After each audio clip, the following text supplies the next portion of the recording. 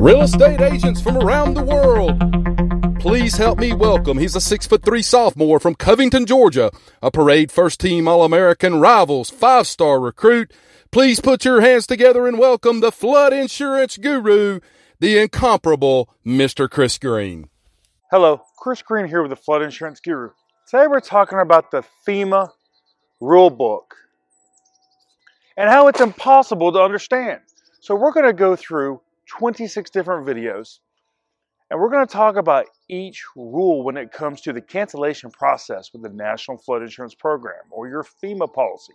You know, this is something we probably get here more than anything at the Flood Insurance Guru. So we want to make sure that you understand all these rules when it comes to cancellation. You know, when can you cancel? When can you can't? Are you getting a prorated refund? Are you getting a complete refund?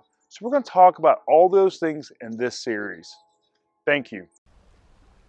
Hello, Chris Green here with the Flood Insurance Guru. Today we're finishing our series on 26 FEMA cancellation reasons. You know, we've taken you from reason 1 now all the way to 26. But don't worry, I think we've saved the best for last for you. This cancellation reason almost caused World War III between FEMA, property owners, and insurance agents in 2018. A lot of it had to do with the miscommunication. So what is reason 26? Let's get to it. This is when there's a duplicate policy outside of the NFIP. This is where private flood insurance comes into play. You know, back in 2018, FEMA had issued a statement or a bulletin stating that you could cancel a policy midterm. Problem is, below that wording, they also had some more other wording that was a bit confusing. So people were under the impression that they could cancel a policy midterm, get their prorated refund back.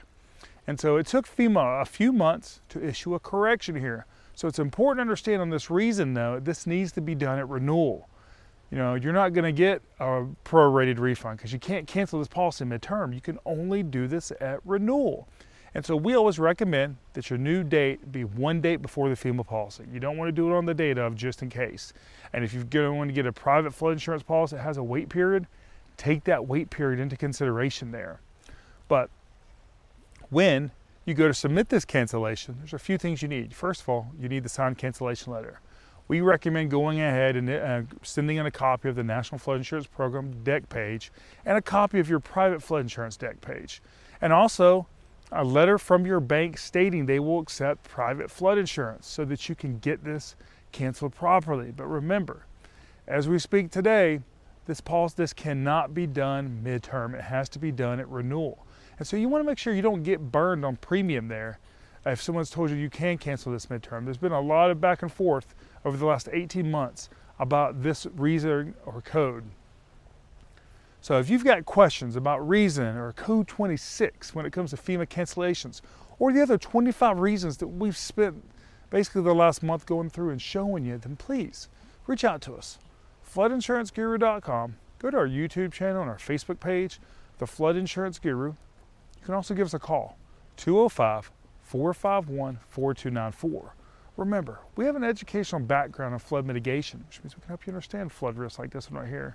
Your flood insurance and mitigating your property long term to help you minimize flood losses and flood premiums. Thank you.